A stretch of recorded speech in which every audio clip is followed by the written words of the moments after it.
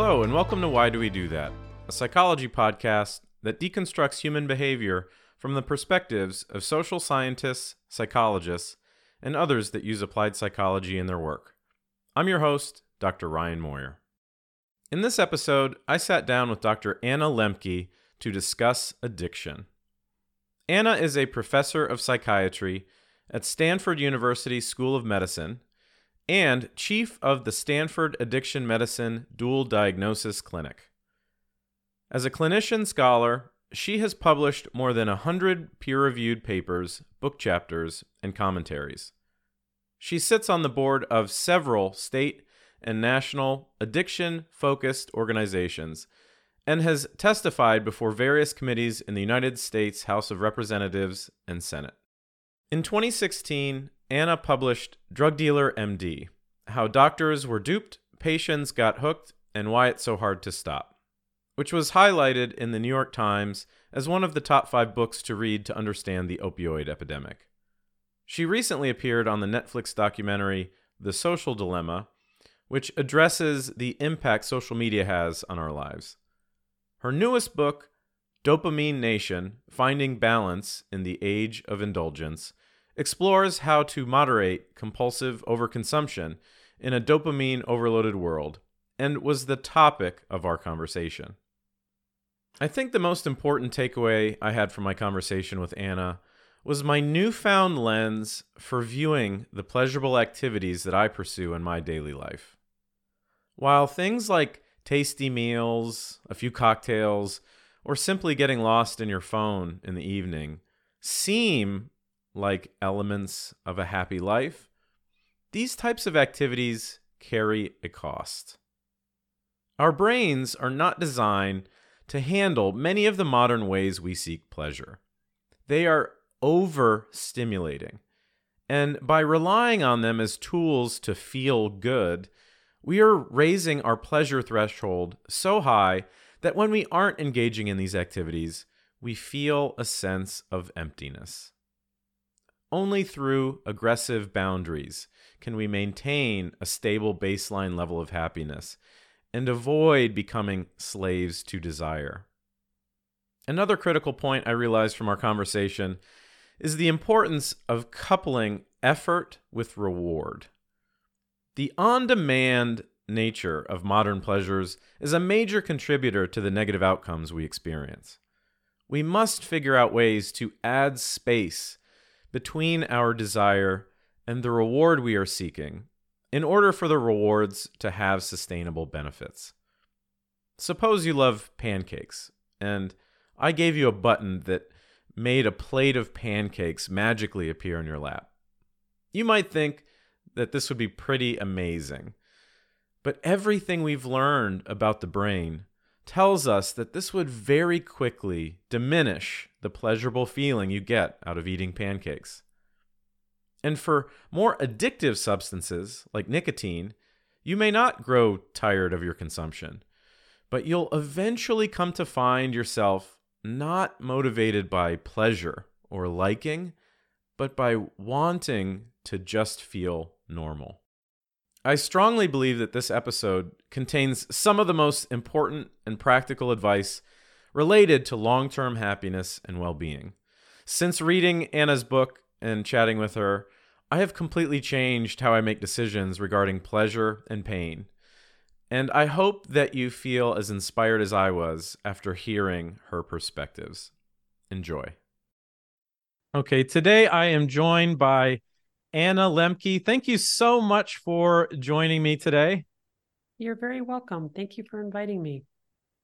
So your book really stuck with me, Dopamine Nation: Finding Balance in the Age of Indulgence.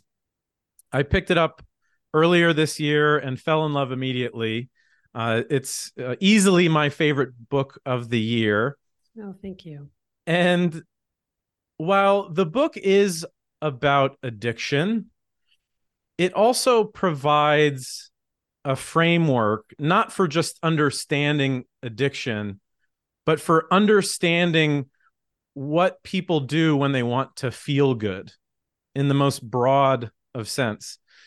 And it looks at behaviors that go beyond substance use, like our relationship with technology. Even hobbies can be reframed in the context of the focus of your book, which is dopamine. So, what is the function of dopamine, and why is it so important for understanding addiction? Dopamine has many different functions. It's a chemical that we make in our brain that is essential for the experience of pleasure, reward, and motivation.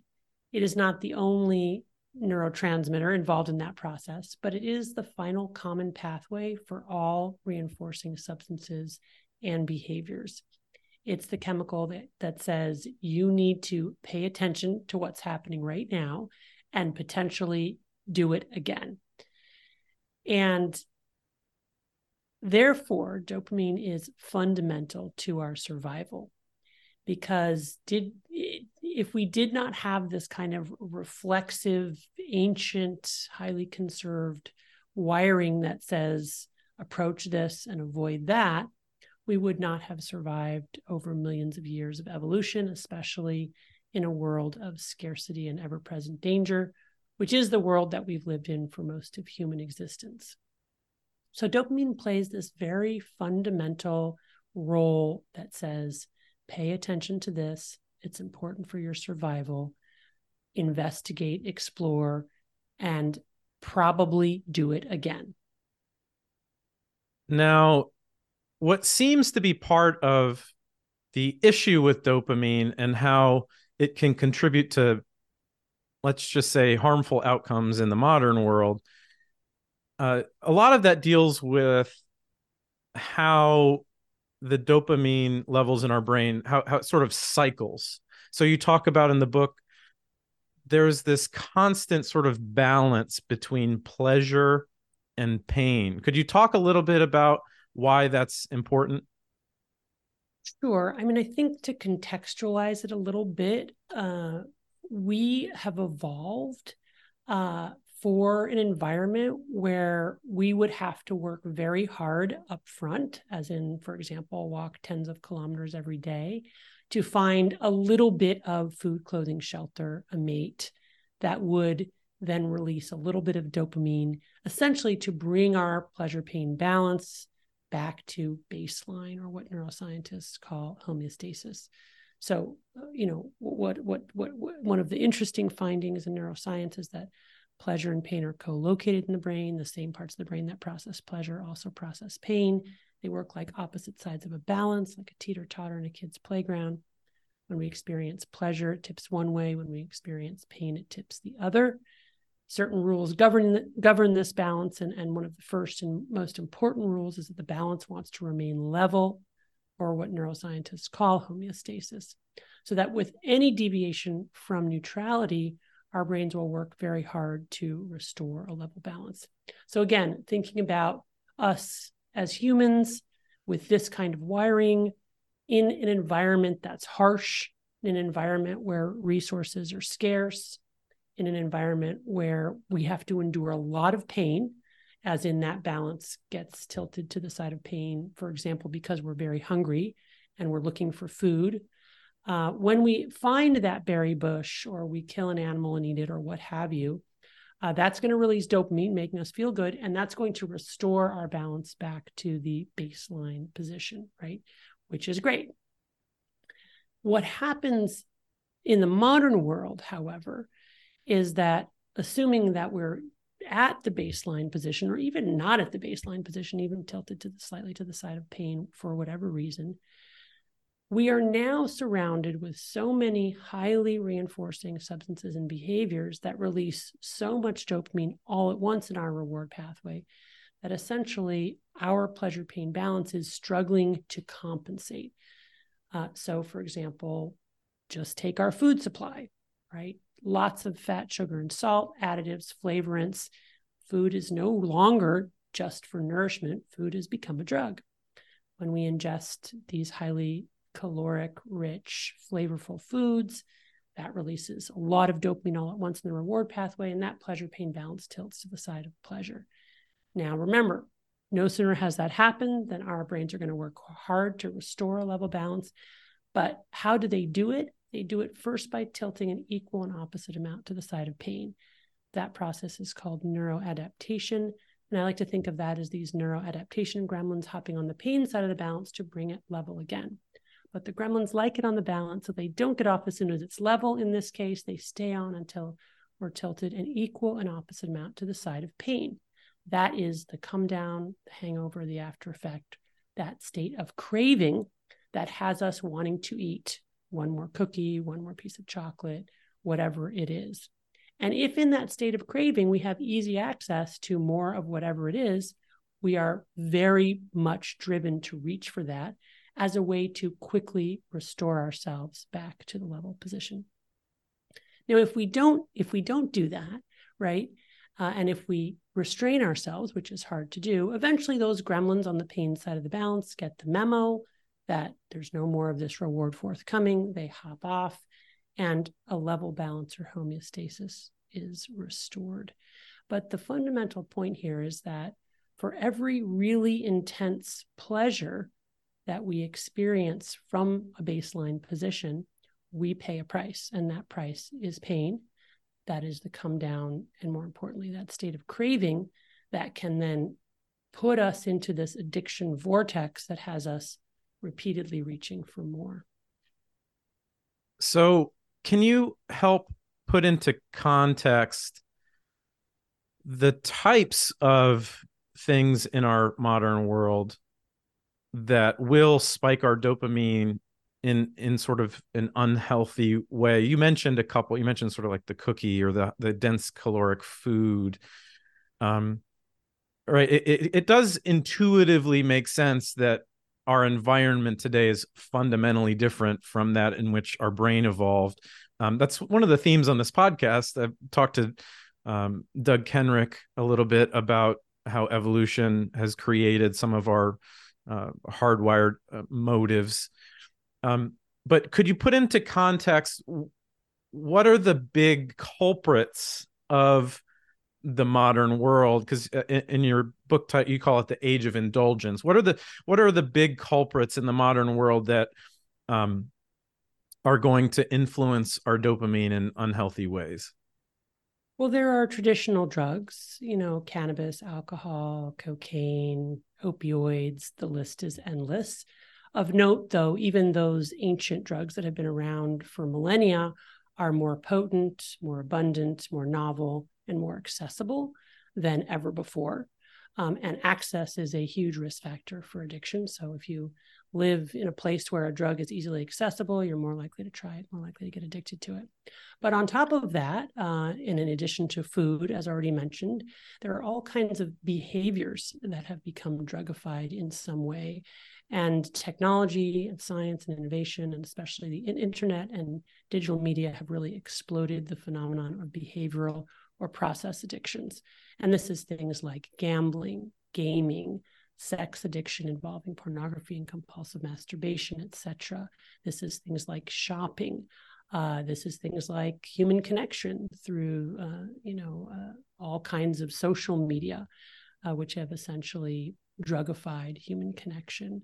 Even things that we typically think of as, healthy and adaptive, like reading, for example, or playing chess, or exercise, or work. These things have become drugified too by, again, making them more reinforcing, by linking them to either social regard or monetary benefits, more accessible, more bountiful in that there's no stopping point.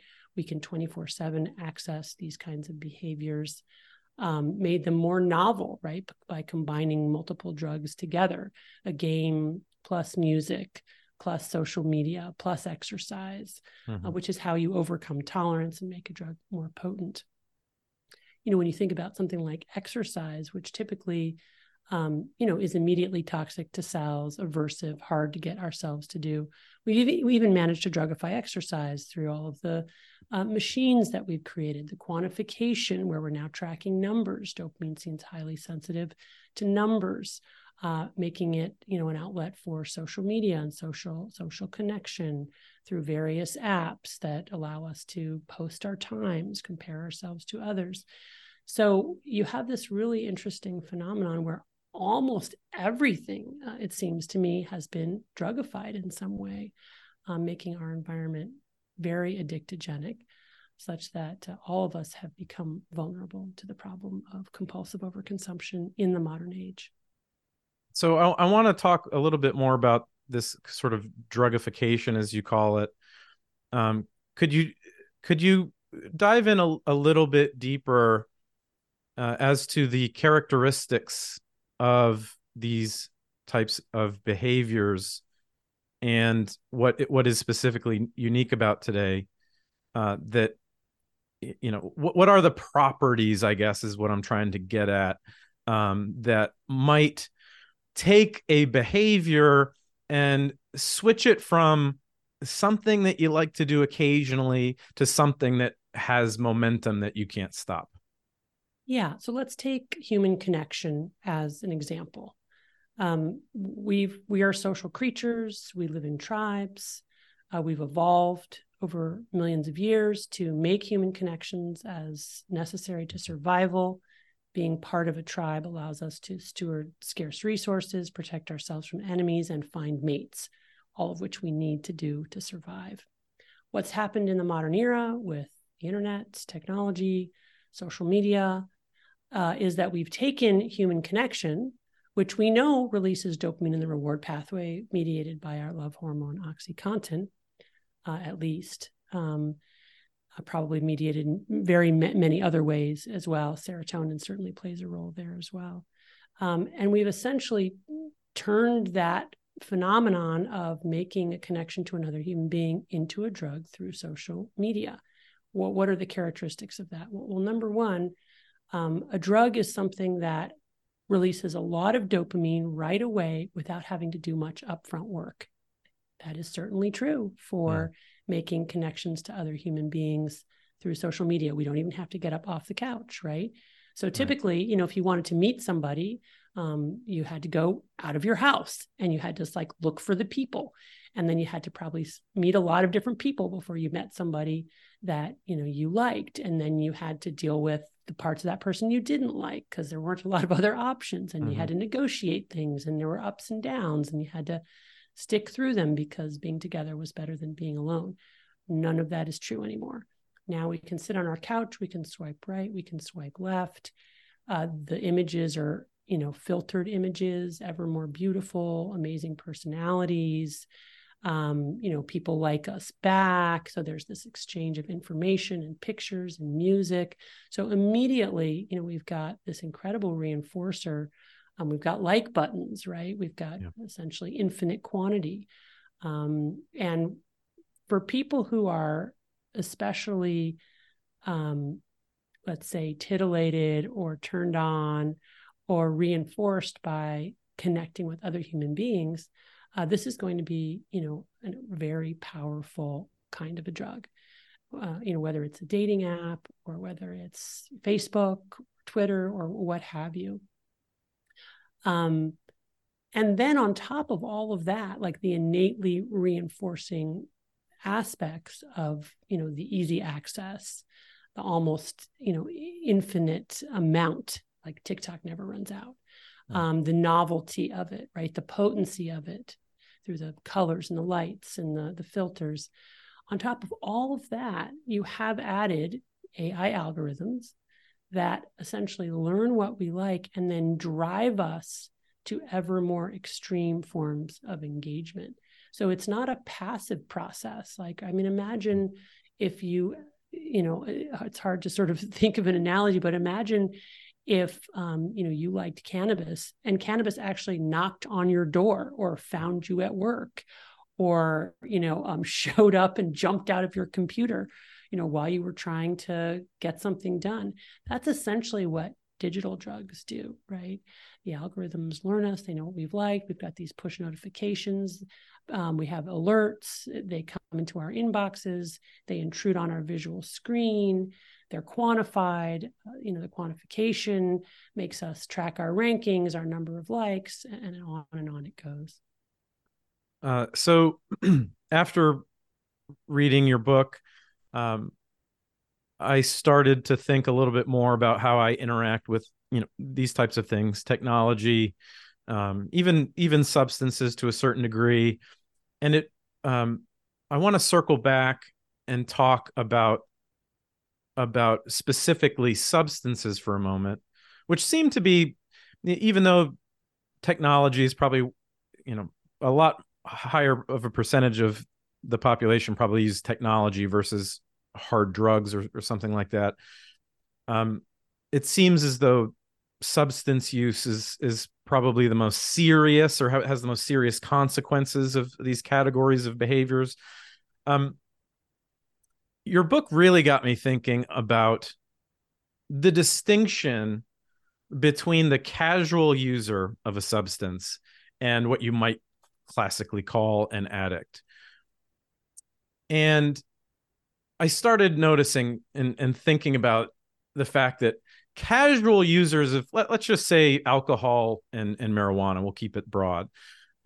Casual users love to distance themselves from addicts, quote unquote addicts. It's to the point where if you haven't had 16 DUIs, everything's fine. Everything's fine. Right.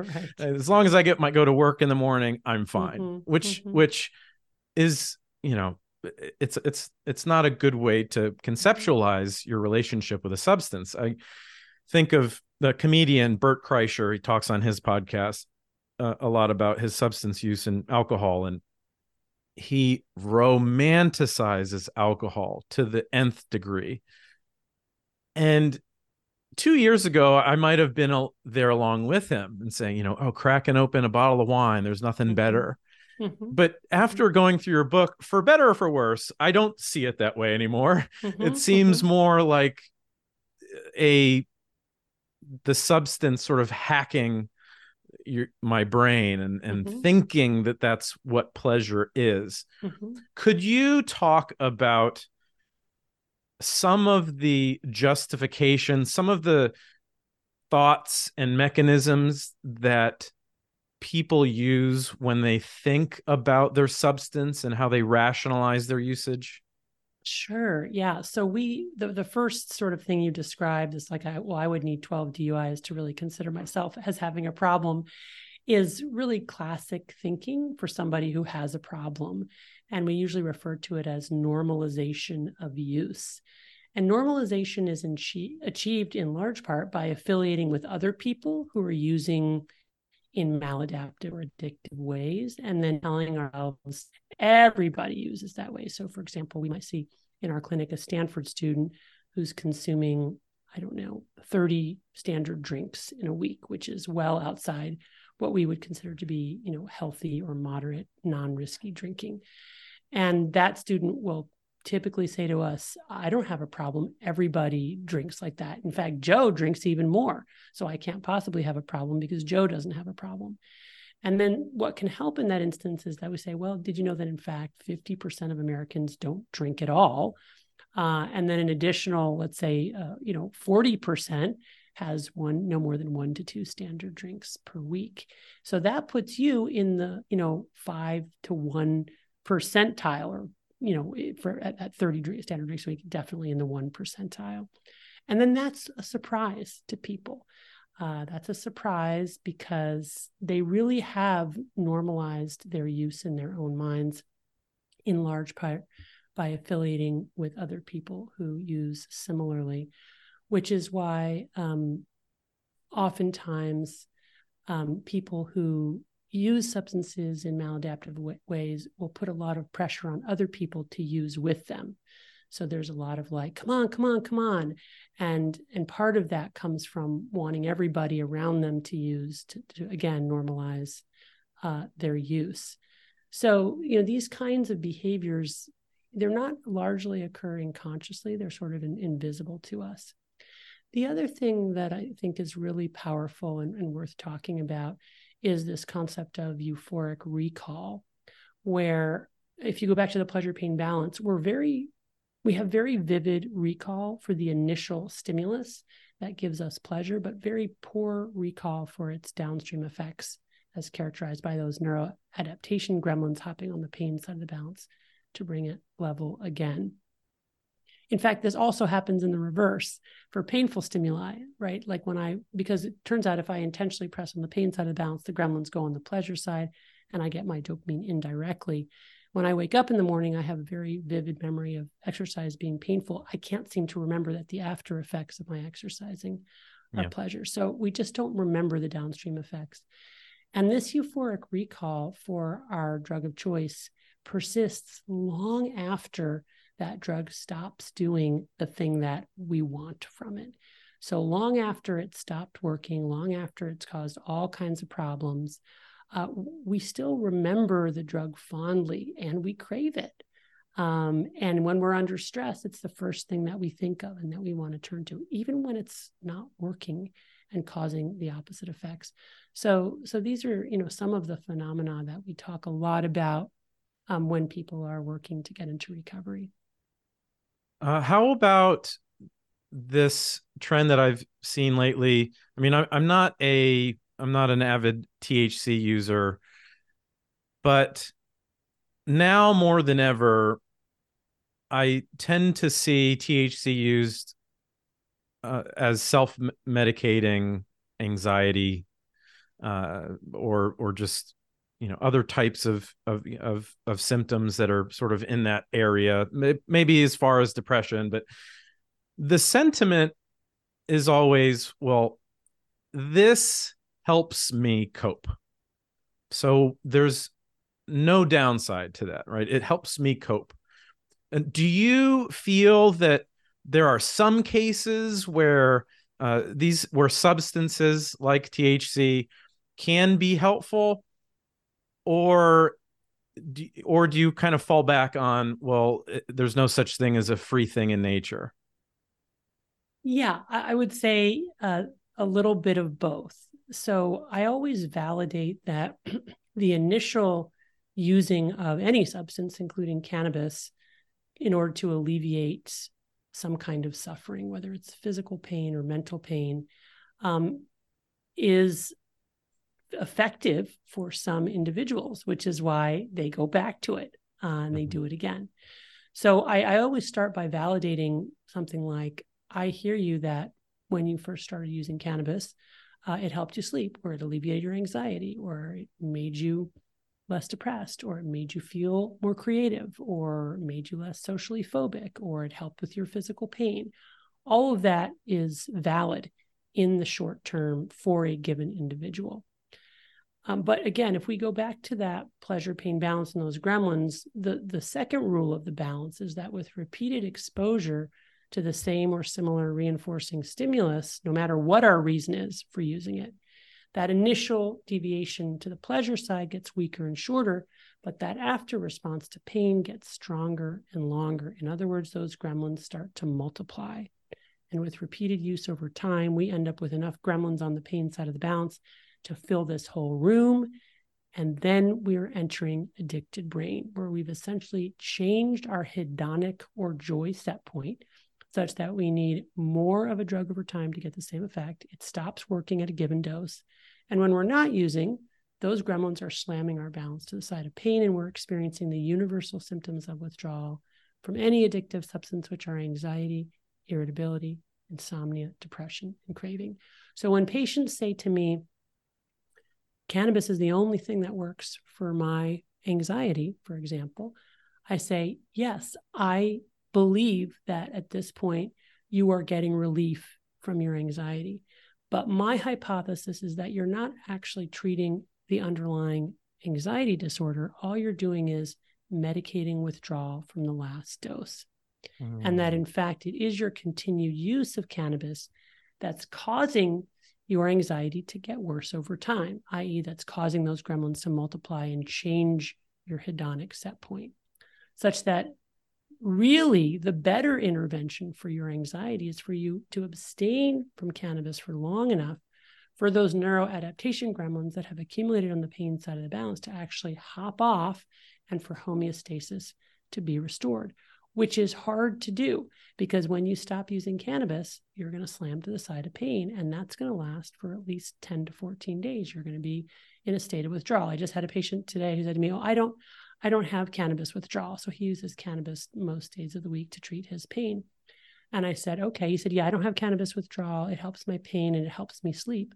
I said, "Okay, well, when you don't use it at night, how's your sleep?" He said, "Well, it's usually not very good." I said, "Okay, well, could you conceive that your inability to sleep, if you don't use cannabis, is a form of your withdrawal from cannabis?" He's able to concede that that may be the case. So, it's very tricky because the narrative that we create, especially around medicinal use and self-medication, can start out to be true, but eventually end up to be not only not true, but the opposite of true. And it's really then only with a period of abstinence and resetting reward pathways, that we can begin to get clarity on that, not when we're in it and kind of chasing those feelings. I will also add, with particular pertinence to cannabis, that we now have some data that's very useful that's coming out showing that in people who are daily users of cannabis, by either eliminating the number of days per week that they use cannabis or the overall amounts of cannabis they're using on any given day, they experience improvements in anxiety, depression, and overall well-being. So it's very nice to have that data point, because what you have is a lot of misleading messaging out there saying that cannabis is an effective treatment for mental health conditions. And in fact, there's no reliable evidence that over the long term, or even short term, frankly, cannabis is effective medicine for any mental health condition. So let's just pause there for a moment, because despite the media hype, there's no reliable evidence that cannabis is effective for any psychiatric disorder. It's got short-term efficacy for pain, for spasticity, for chemotherapy-related anorexia. It doesn't work for mental health disorders, and in fact, makes mental health worse. Yeah. I used to think of there was some overlap between drug use or casual drug use and superstition. When I was in grad school, I did some work on superstition, and there's some data suggesting it might help with performance. And I always ask the question, it's like, well, yeah, but what happens when you take away the superstition, or what happens when you take away the lucky object? Like, I'm more interested in that rather than chasing the having that with you all the time. There's, aside from that, there's a resource thing too. It's like, are you spending money and energy on this mechanism when you could be using it somewhere else? Yeah, I think that's a great point. It's all going to be the cost benefit analysis, right? And I think the key piece there is that when we are chasing dopamine, we are not necessarily the best judges of that. And that's something that's hard to accept, but just so repeatedly true, that I think we have to really look outside of ourselves and look to what others are saying. Because when we rely on our own judgment, we will repeatedly misperceive reality in favor of our drug of choice and not appreciate the real impact and the real causal direction. But if we ask other people around us what they're observing, we're likely to get much more reliable data. Another interesting defense that I commonly hear when it comes to things like substances, and I would say this definitely kind of bleeds into food, which is, it seems on the surface like a philosophical argument. Like, it goes something like, I prefer to have the experiences that are 8s and 9s on a regular basis. So if it's, a substance like alcohol, I want to drink and have a blast half the week, and then I'll deal with the hangovers, the 2s and the 3s. You see it with food. I just, I want the cake. I want the ice cream. I like the sweets. They make me happy. And the argument is that is the way that I operate. That is what happiness means to me. On the other side of the coin, you can kind of dismiss the, who wants to live a 5 or a 6 every day, right? And I'm almost convinced by that, but I'm curious as to, because I can see the sentiment there, but I'm curious as to your thoughts about moderation and this idea of, it kind of goes back to the romanticizing drug use. But could you talk a little bit about moderation and this sort of dynamic of being okay with 5s and 6s versus, peak experiences? Yeah, this comes up a lot in clinical care as people get into recovery from addiction. One of the main complaints and often one of the main reasons for relapse is boredom. Sort of like, this is not very interesting, not just minus drug use, but minus all the drama that my drug use created. Do I really want to live in this world of sort of pale shades of gray? But the truth of the matter is that with sustained recovery, as we immerse ourselves in reality such as it is, the world becomes very interesting and very bright and very engaging in ways that are ultimately, I would argue, more rewarding and more sustainable. And I think a lot of what drives this sort of like, well, yeah, I'm going to, have to pay a price, but you only live once, carpe diem, I want the excitement. I'm a risk taker, blah, blah, blah. That's partially driven by, I think, our cultural tropes, and the way that we conceptualize what is happiness and what is being alive and what is the purpose of my life and all these things.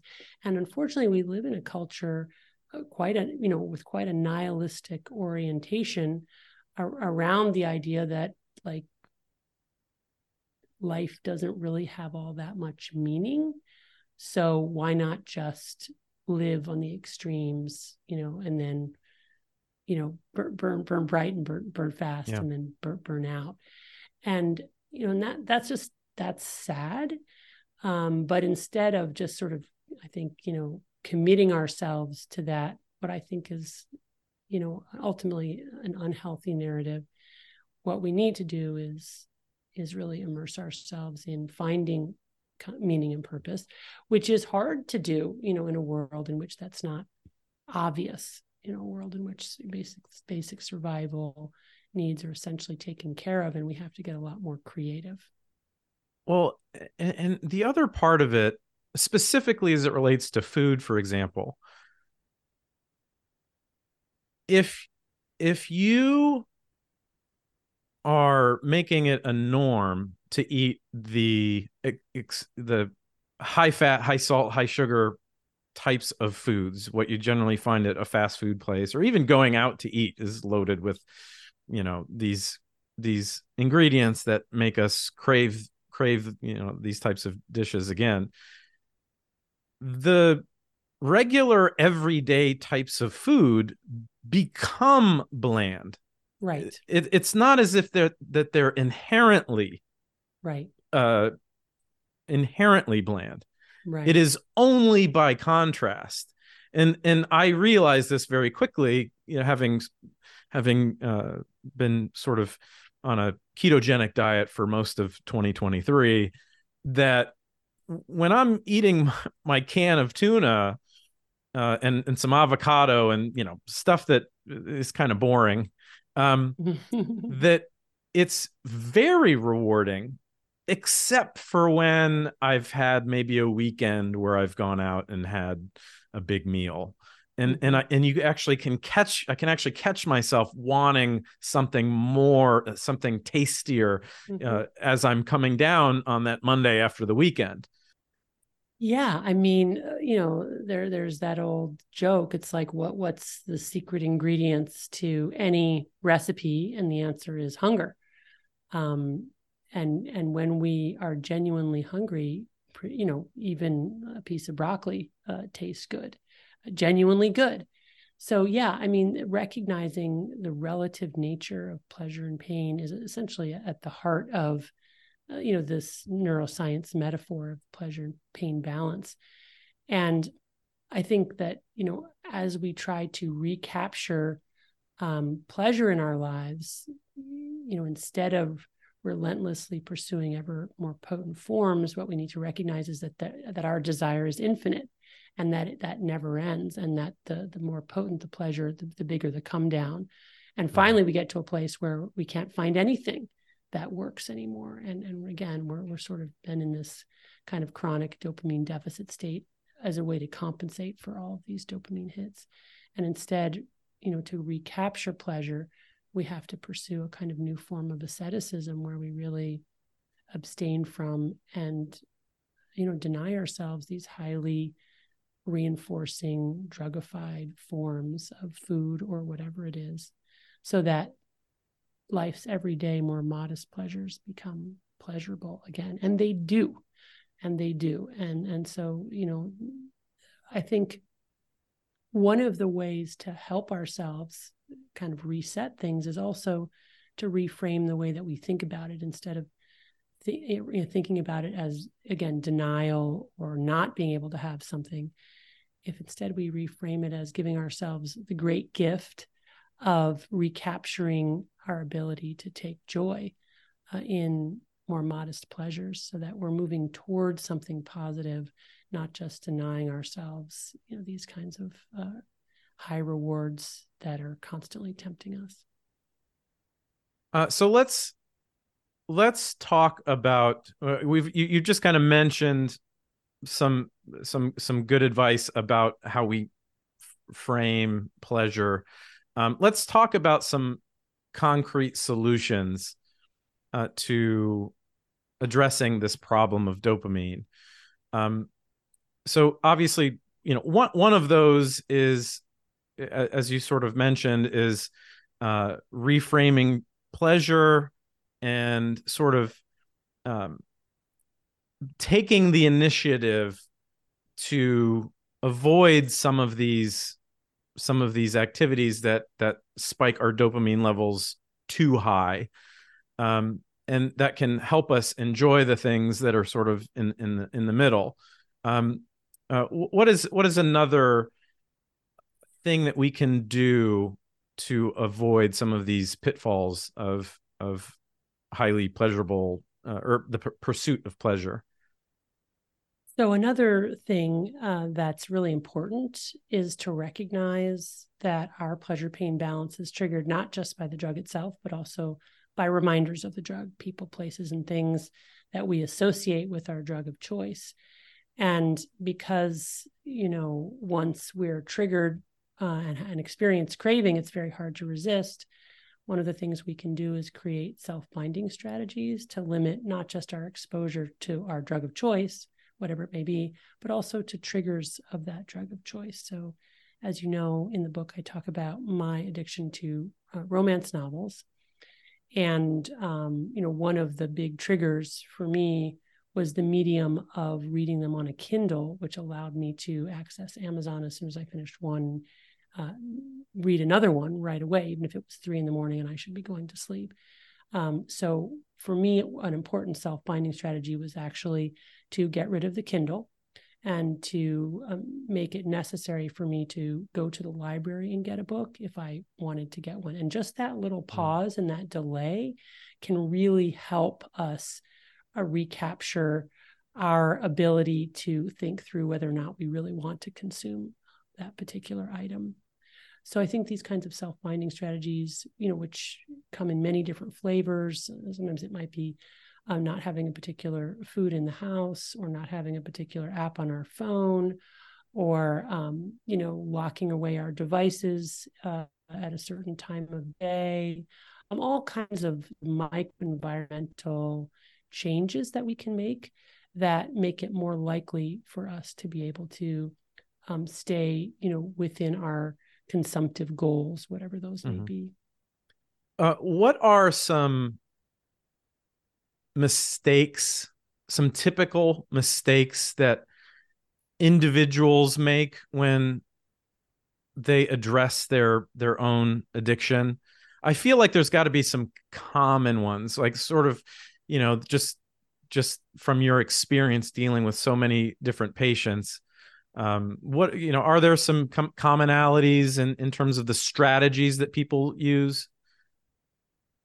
Definitely. I mean, I wouldn't call any of them mistakes. I would call it all kind of like data gathering, to see sort of what works for a given individual and what doesn't. So, what we typically will do is we will ask people to abstain from their drug of choice for 4 weeks as an opportunity to reset reward pathways. So if they're struggling with alcohol, that would be no alcohol for 4 weeks. It's cannabis, no cannabis 4 weeks. This obviously all assumes that they're not at risk for a life-threatening withdrawal. If it's a sex addiction, it would be no orgasm with themselves or others for 4 weeks. If it's romance novels, no romance novels for 4 weeks, what have you. And then at the end of that period, we ask them, well, do you feel better? If they do feel better, and about 80% of them do with that intervention alone, we ask, do you want to go back to using or do you want to abstain, continue to abstain? And most people, the first time around, want to go back to using, but they want to use differently. They typically want to use less, and they want to have more control and agency around their consumption. So then what we do is make a very detailed plan about what that will look like, how much, how often, in what context, with whom, what delivery mechanism, as much detail as we can garner, as well as a plan for accountability. And then they go out into the world and they give it a try. And sometimes it works out and sometimes it doesn't, right? Mm-hmm. And when it doesn't work out in a number of different ways. First of all, there can be something called abstinence violation, where with the plan to moderate is immediately sunk with a massive binge that ends up right where they left off. And then there's this realization like, oh wow, I thought I would be able to moderate. I thought that this month of abstinence, resetting reward pathways, greater insight, greater motivation, but it didn't work out for me, right? I clearly am not able to moderate. And so then the plan is, okay, weren't able to moderate.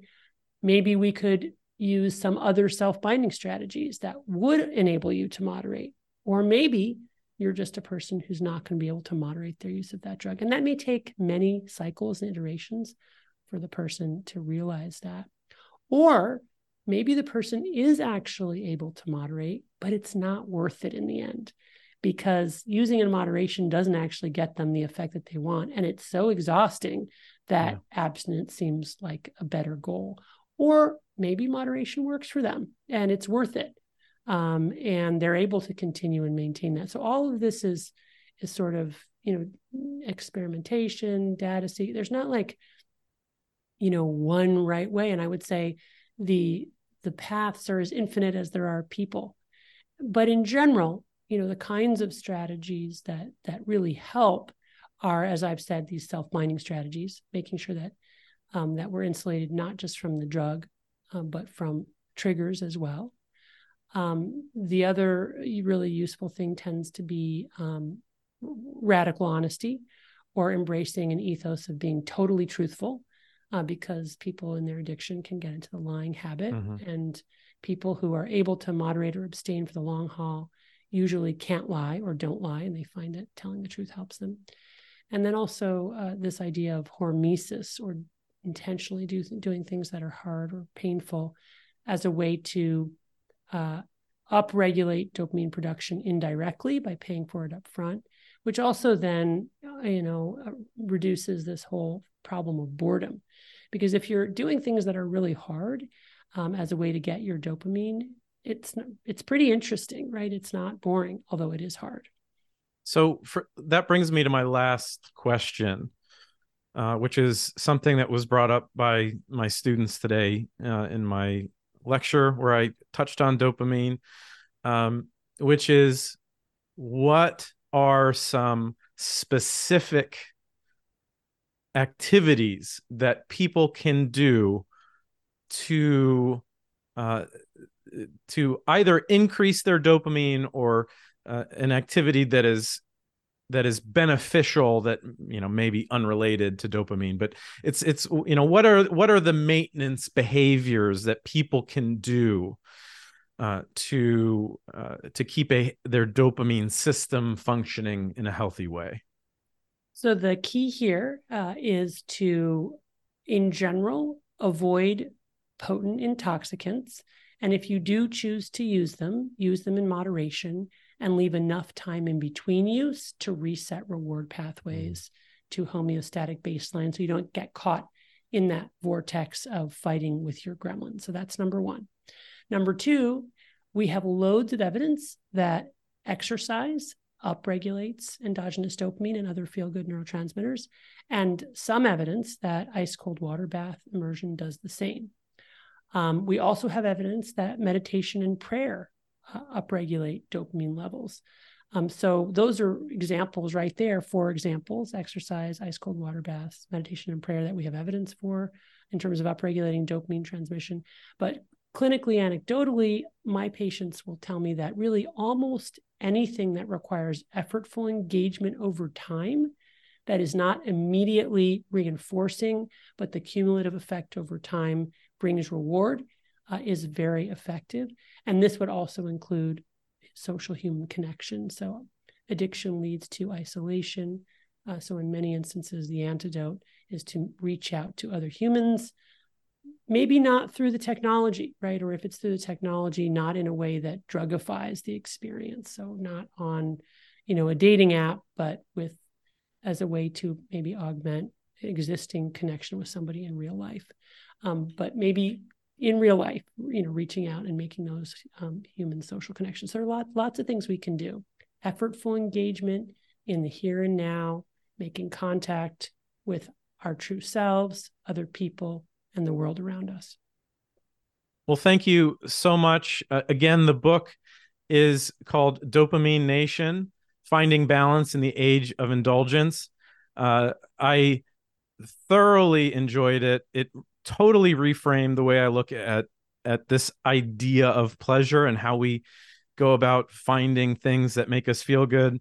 I listened to your interview with Andrew Huberman, and I grabbed one of your quotes, and I paraphrased it, and I've set up my iPhone every day when I prompt it to do my wake up routine. It recites the quote, and the quote is essentially, "Don't do what you want to do what needs to be done," and needs to be done in sort of this kind of romantic way of what inspires you and what speaks to you at a high level. So thank you so much for crafting this book. And thank you for being on today, Anna Lembke. You're very welcome. Thank you for inviting me. I enjoyed our conversation.